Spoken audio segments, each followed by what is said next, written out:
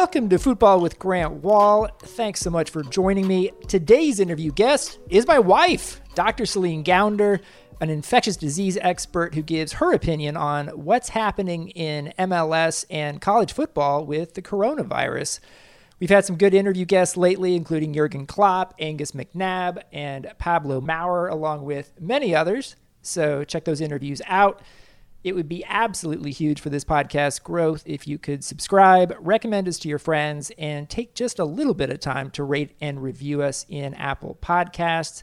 We'll have Dr. Celine Gounder on soon, but let's start with some talk about the soccer world with my friend Chris Whittingham, who co-hosts the Chelsea Mic'd Up podcast. Chris, thanks for joining me. How are you? Yeah, doing great. I'm glad we have an actual expert to talk about the virus and not just us talking nonsense.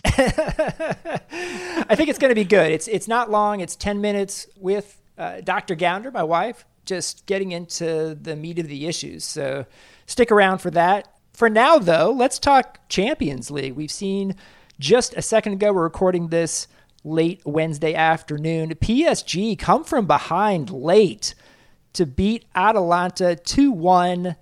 PSG was just a couple of minutes from being eliminated here, down late. They get 2 goals after the 90th minute. And great game for one thing, a real good advertisement for single elimination quarterfinals here. But an impressive amount of toughness mentally from PSG, which we saw come back against Borussia Dortmund in the last round. Maybe more toughness than we've come to associate, in the past with PSG, which has always seemed a little soft. Yeah, how often have we seen them go out haplessly, where they need a goal, they have to try and fight back into the game, and they get nowhere near it.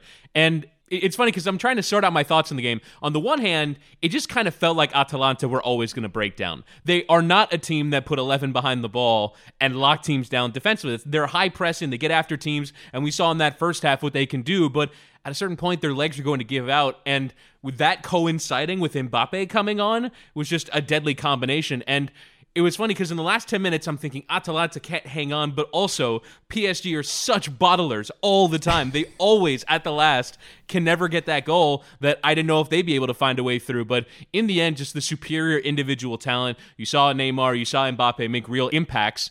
And the question is, as they face better teams that are more built to last than an Atalanta team is, and as great of a story they are, they're just not of the very highest echelon in Europe. Are they going to be able, against either Leipzig or Atletico Madrid, to be able to put in a similar kind of performance? Yeah, you mentioned when Mbappe came on, literally at that moment was when Papu Gomez went off hurt for Atalanta, and I was kind of like, I think Atalanta might be in trouble here. Not just with Mbappe coming on, but you lose your best player, your setup guy. And Atalanta looked exhausted. Duvan Zapata could barely move and kept losing the ball, finally came off himself. And I'll give Peter Schmeichel on the CBS broadcast some credit, because before the game he said he felt like Atalanta needed to get 2 goals, not just 1, fairly early in this game, he thought, to put them in a position to advance. And sure enough, they got 1. It was a nice goal. And yet, in the end, they didn't create many chances in the last 30 minutes of the game, create any chances for that matter. And PSG just had too much quality, ends up getting the 2 goals to keep it from having to go to extra time. This is the weaker side of the bracket. So PSG will face either Leipzig or Atletico Madrid. That's not to say those are bad teams, but just compared to the other side. Now, like, a lot of people don't want to play Atletico Madrid, for example, but this really does look like a chance for PSG to get to the final and potentially win this holy grail for their club. And that's the feeling that I had in the last 10 minutes the most. You talked about the single elimination drama. That's really that pit that you feel in your stomach of, oh my God, Atalanta, this tiny team. There was a tweet before the game that Neymar's salary is more than the entire wage budget for the entire Atalanta squad. And this tiny club is going to get to the semifinal and have a real legitimate, you're not playing Bayern Munich in the semifinal. You're playing either Atleti or you're playing Leipzig, a real chance to get to a final. And ultimately, that's the same theory of the case for any of the teams in that half of the bracket. If you look at Atletico, at least they've recently made the Champions League final, but those other three teams have no history in this competition. So the chance for them to do this and the chance for them to go on and make a final, and all of a sudden you're in a single elimination game probably against City, Bayern, or Barcelona, that's as on a neutral field with no fans, by the way. You don't have that same kind of added pressure. This is a once in a generation opportunity for these clubs to do something. And that's why, from the neutral standpoint, Atalanta not being able to do it, because they will never have a better chance to get to a Champions League final. That's why it's so devastating. I think everyone on social media had kind of, if they didn't at the beginning of the match, we're definitely backing Atalanta by the end, and we're so gutted when they went out. It's also fascinating. I felt like there was some real-time history taking place here, in the sense that Neymar had missed so many opportunities in this game to score, including that early one where he had a breakaway and pushed it completely wide right.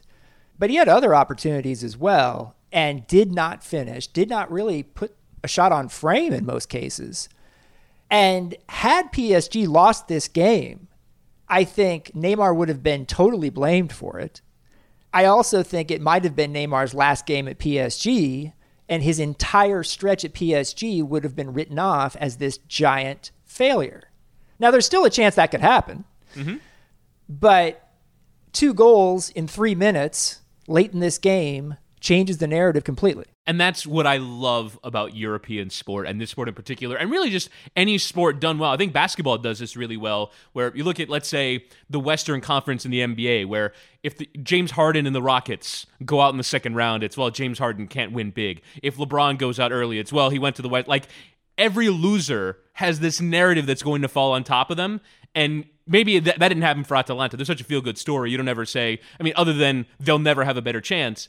With PSG, you're absolutely right. Even though Neymar, and I thought Jamie Carragher won the halftime debate on the CBS set, Neymar was at the center of everything that was good for PSG in that first half, and yet was at the center of everything that was bad as well. Those misses would have been rerun over and over and over again, and the weight of PSG are chokers would have absolutely fallen on them in full time. It would have, I think, in some respects, superseded the Atalanta story. As big and as cool as it is, that's what I love, is those narratives that every team takes the pitch with.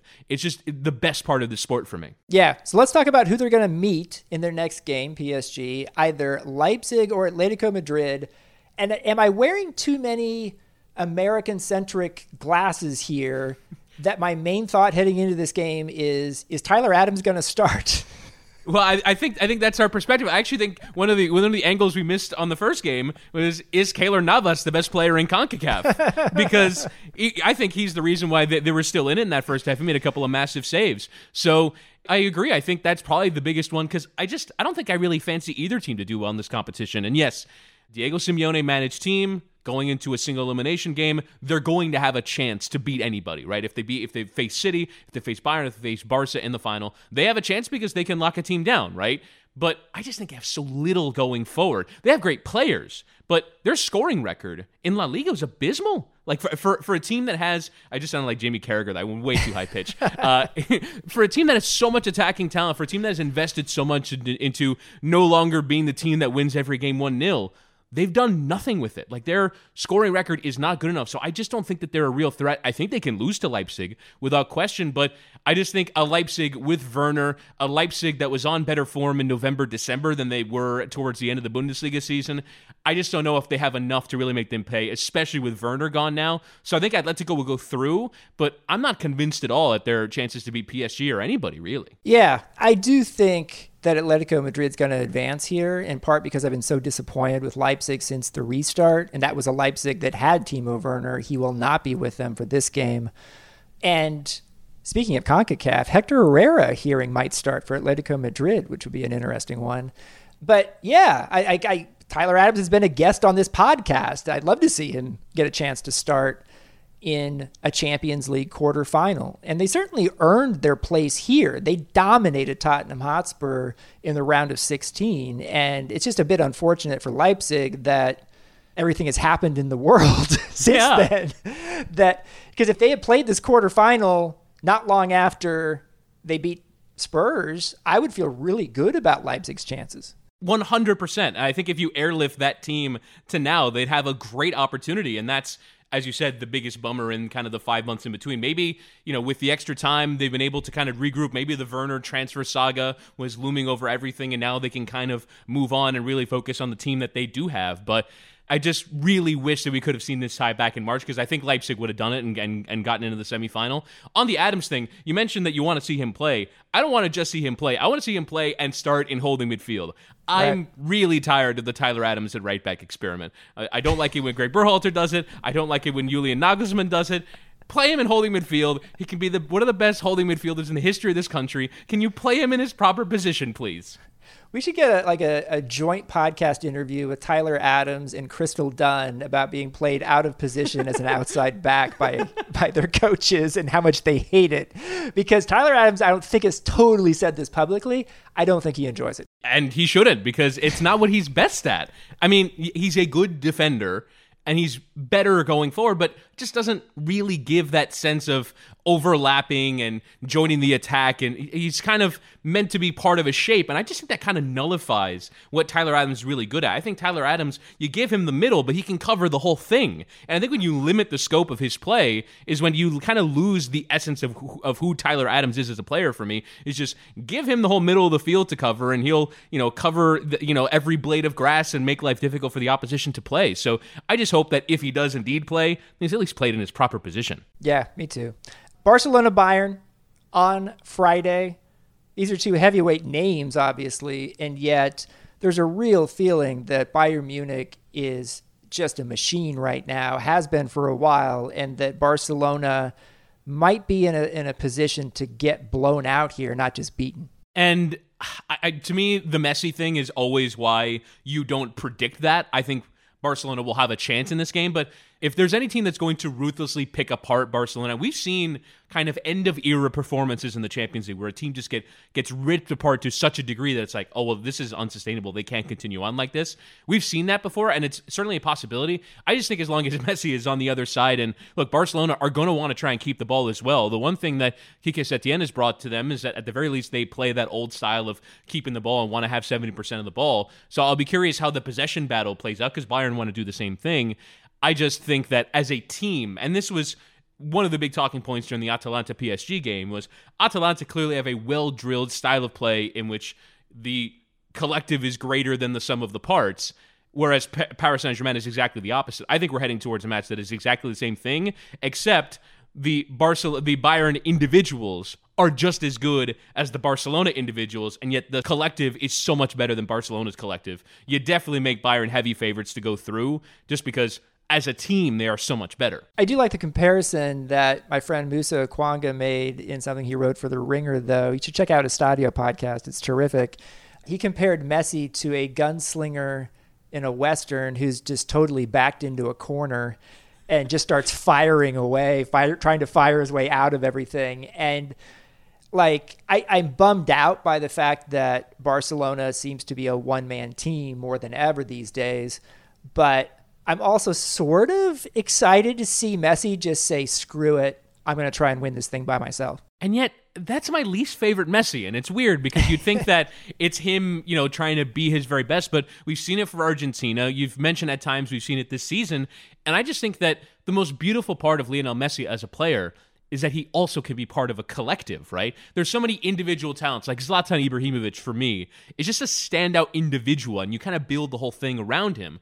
Whereas I think Lionel Messi at his very best when he was fit and can really be part of a team pressing, which he really can't be anymore, can also fall into the collective and just be a cog in the machine while also being the best player in the world. And so I want to see a better team performance from that Barcelona midfield and from his partners up top, but I just don't think we're going to get it. I got to tell you something, Chris. Xavi is not walking through that door. Andres Iniesta is not walking through that door, and that's kind of sad because classic Barcelona, the kind that will be remembered in the history books, was Messi, Xavi, Iniesta, and I just don't think we're going to see that again. And David Villa as well, and Pedro, and Alexis Sanchez, and Neymar. Even Neymar fit into the team structure there, and Jordi Alba, and there's Mascherano, there's everyone. Busquets has fit into a team structure, and now it just seems like it's eroded, and that's ultimately the great failing of Barcelona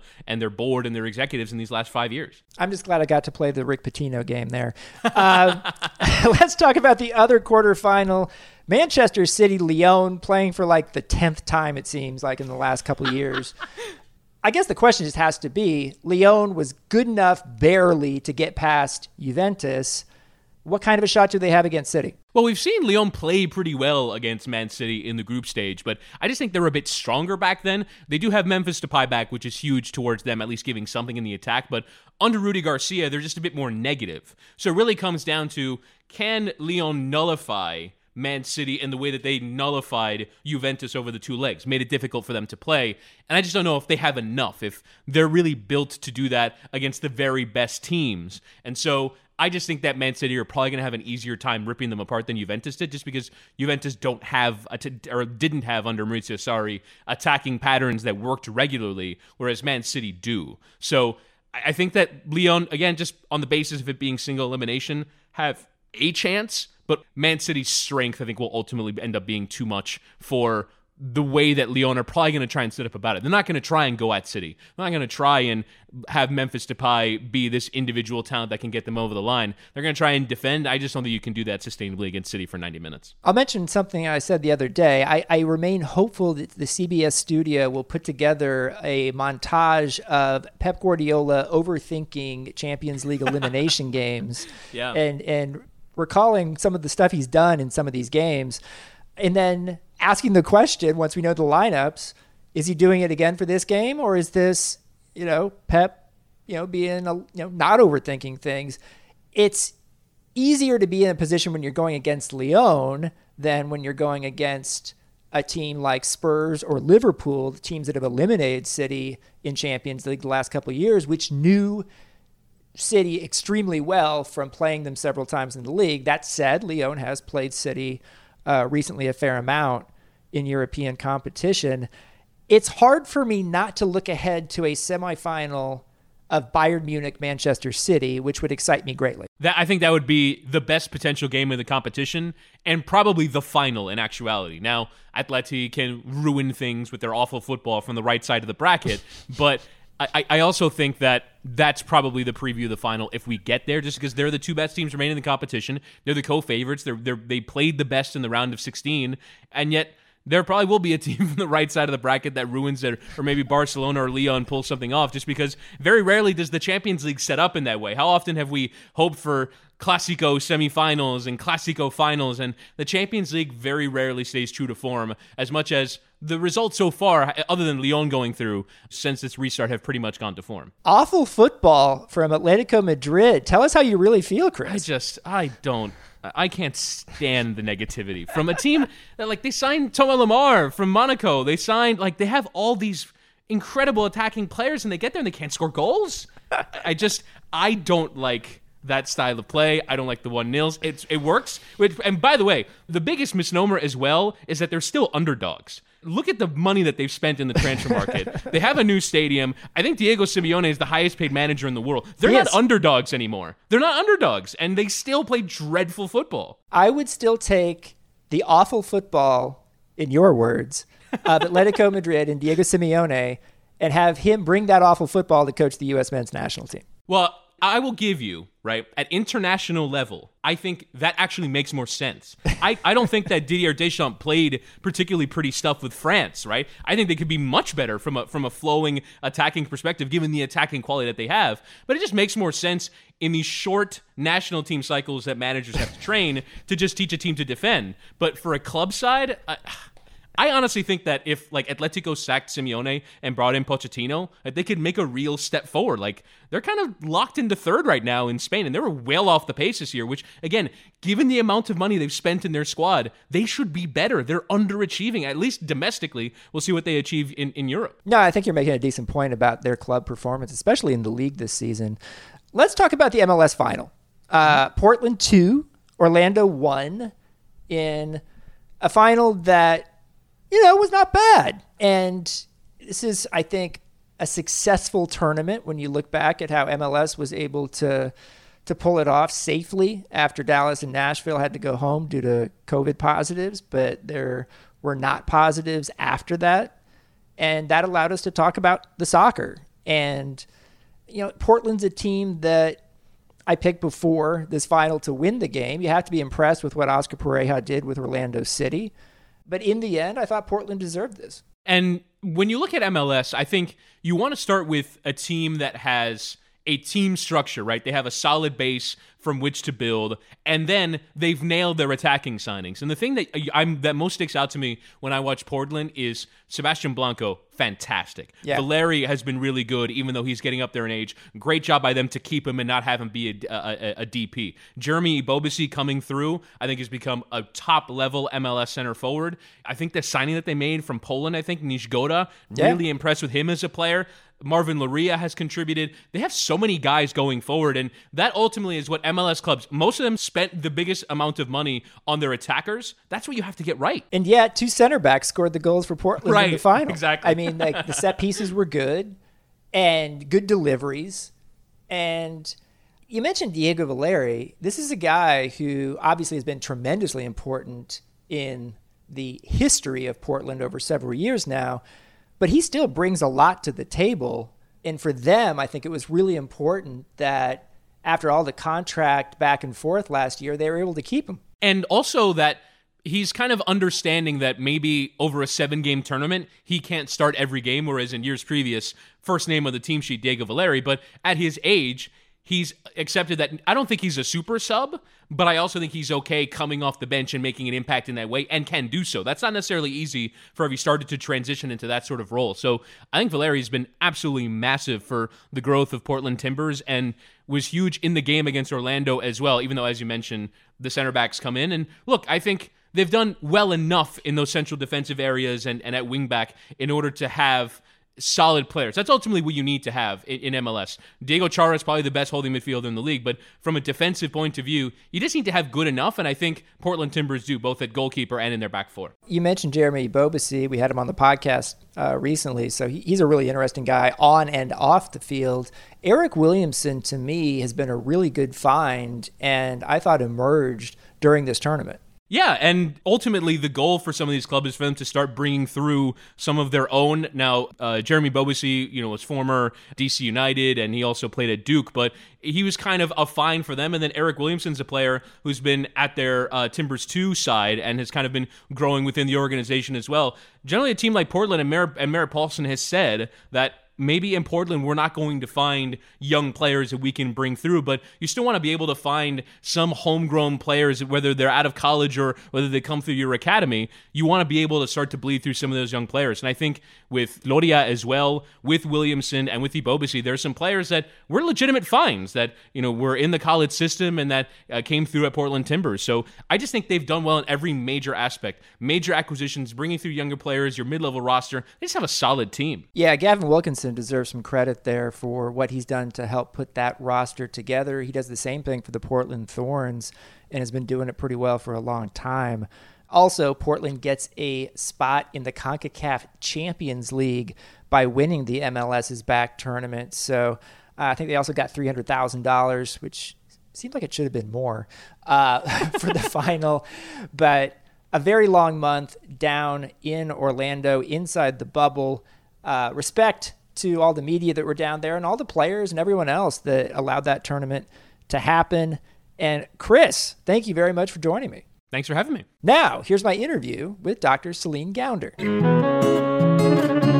Our guest now is my wife, Dr. Celine Gounder, an infectious disease specialist and medical analyst for CNN, who hosts the Epidemic Podcast, which you should definitely check out.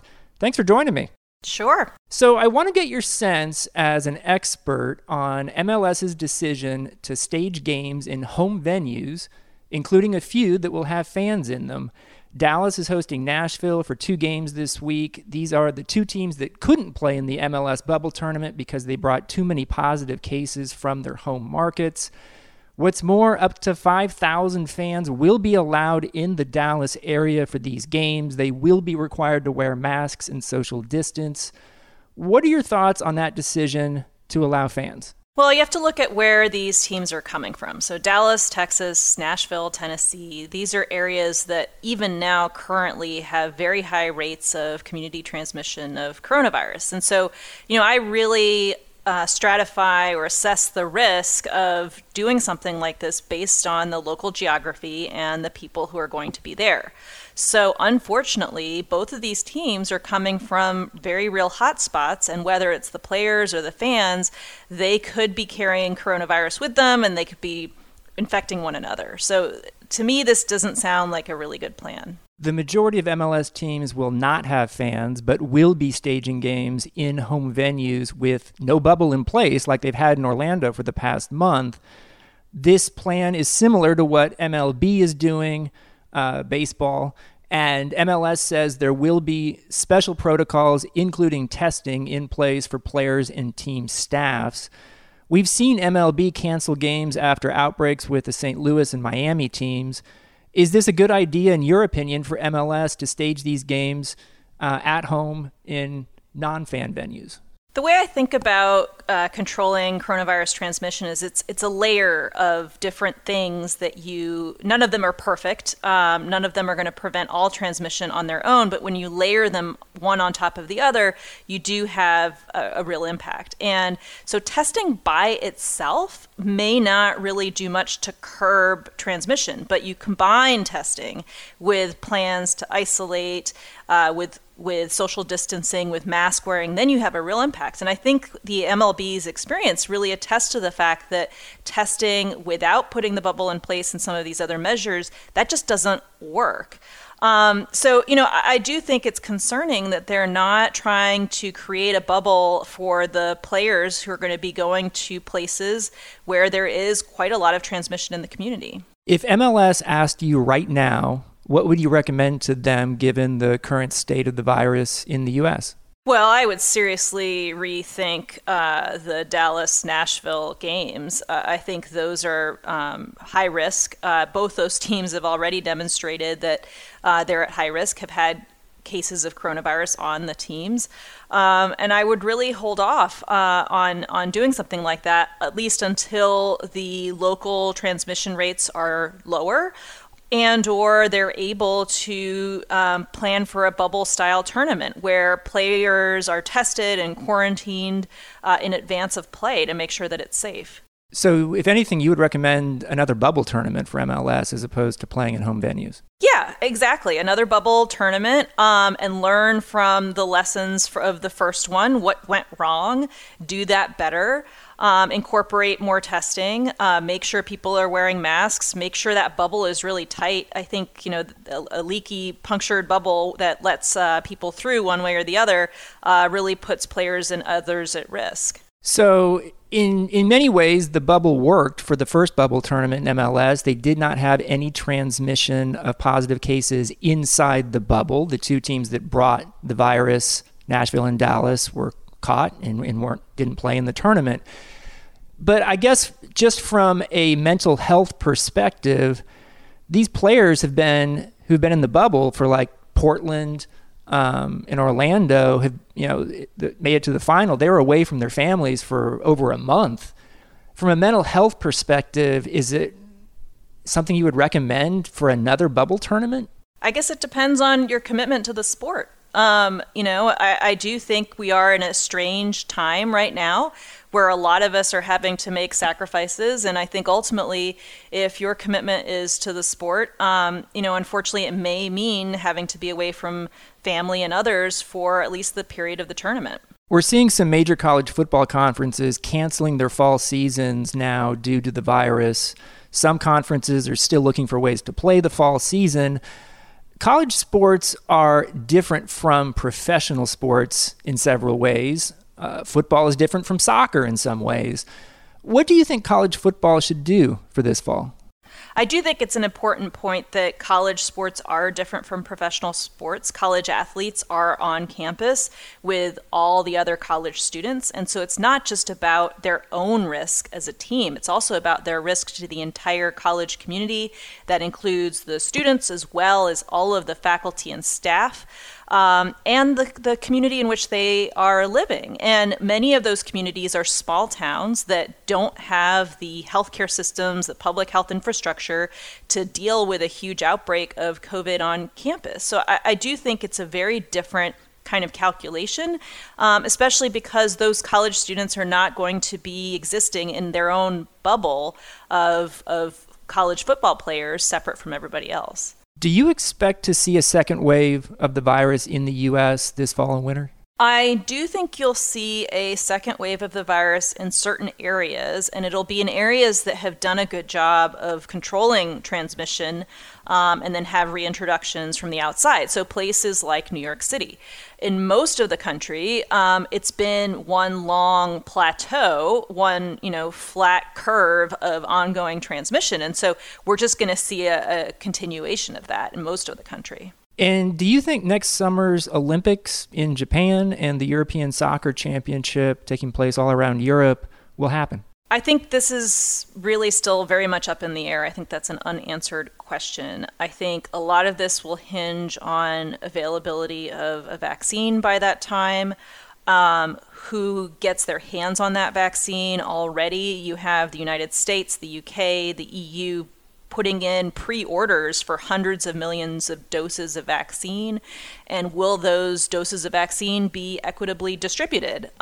If they truly are equitably distributed, the fact is the athletes competing in those tournaments would not be the first in line to get them. But as we have seen with testing, people who are powerful, famous, rich have gotten testing ahead of other people who were really, truly at risk. And so I would not be surprised if the athletes got their hands on vaccine and were able to compete. Dr. Celine Gounder is an infectious disease specialist and medical analyst for CNN who hosts the Epidemic Podcast. Thanks so much for joining me. My pleasure. Thanks for listening to Football with Grant Wahl. If you like the podcast, you could do me a huge favor and hit that subscribe button and provide a rating and a review. I can't tell you how much that helps. I'd like to thank Dr. Celine Gounder as well as producer and pundit Chris Whittingham. I also want to thank Taylor Rockwell and Daryl Grove of the Total Soccer Show for everything they've done to help get this show off the ground. I'm back soon with another interview of someone from the soccer world. Be safe, everyone. See you next time.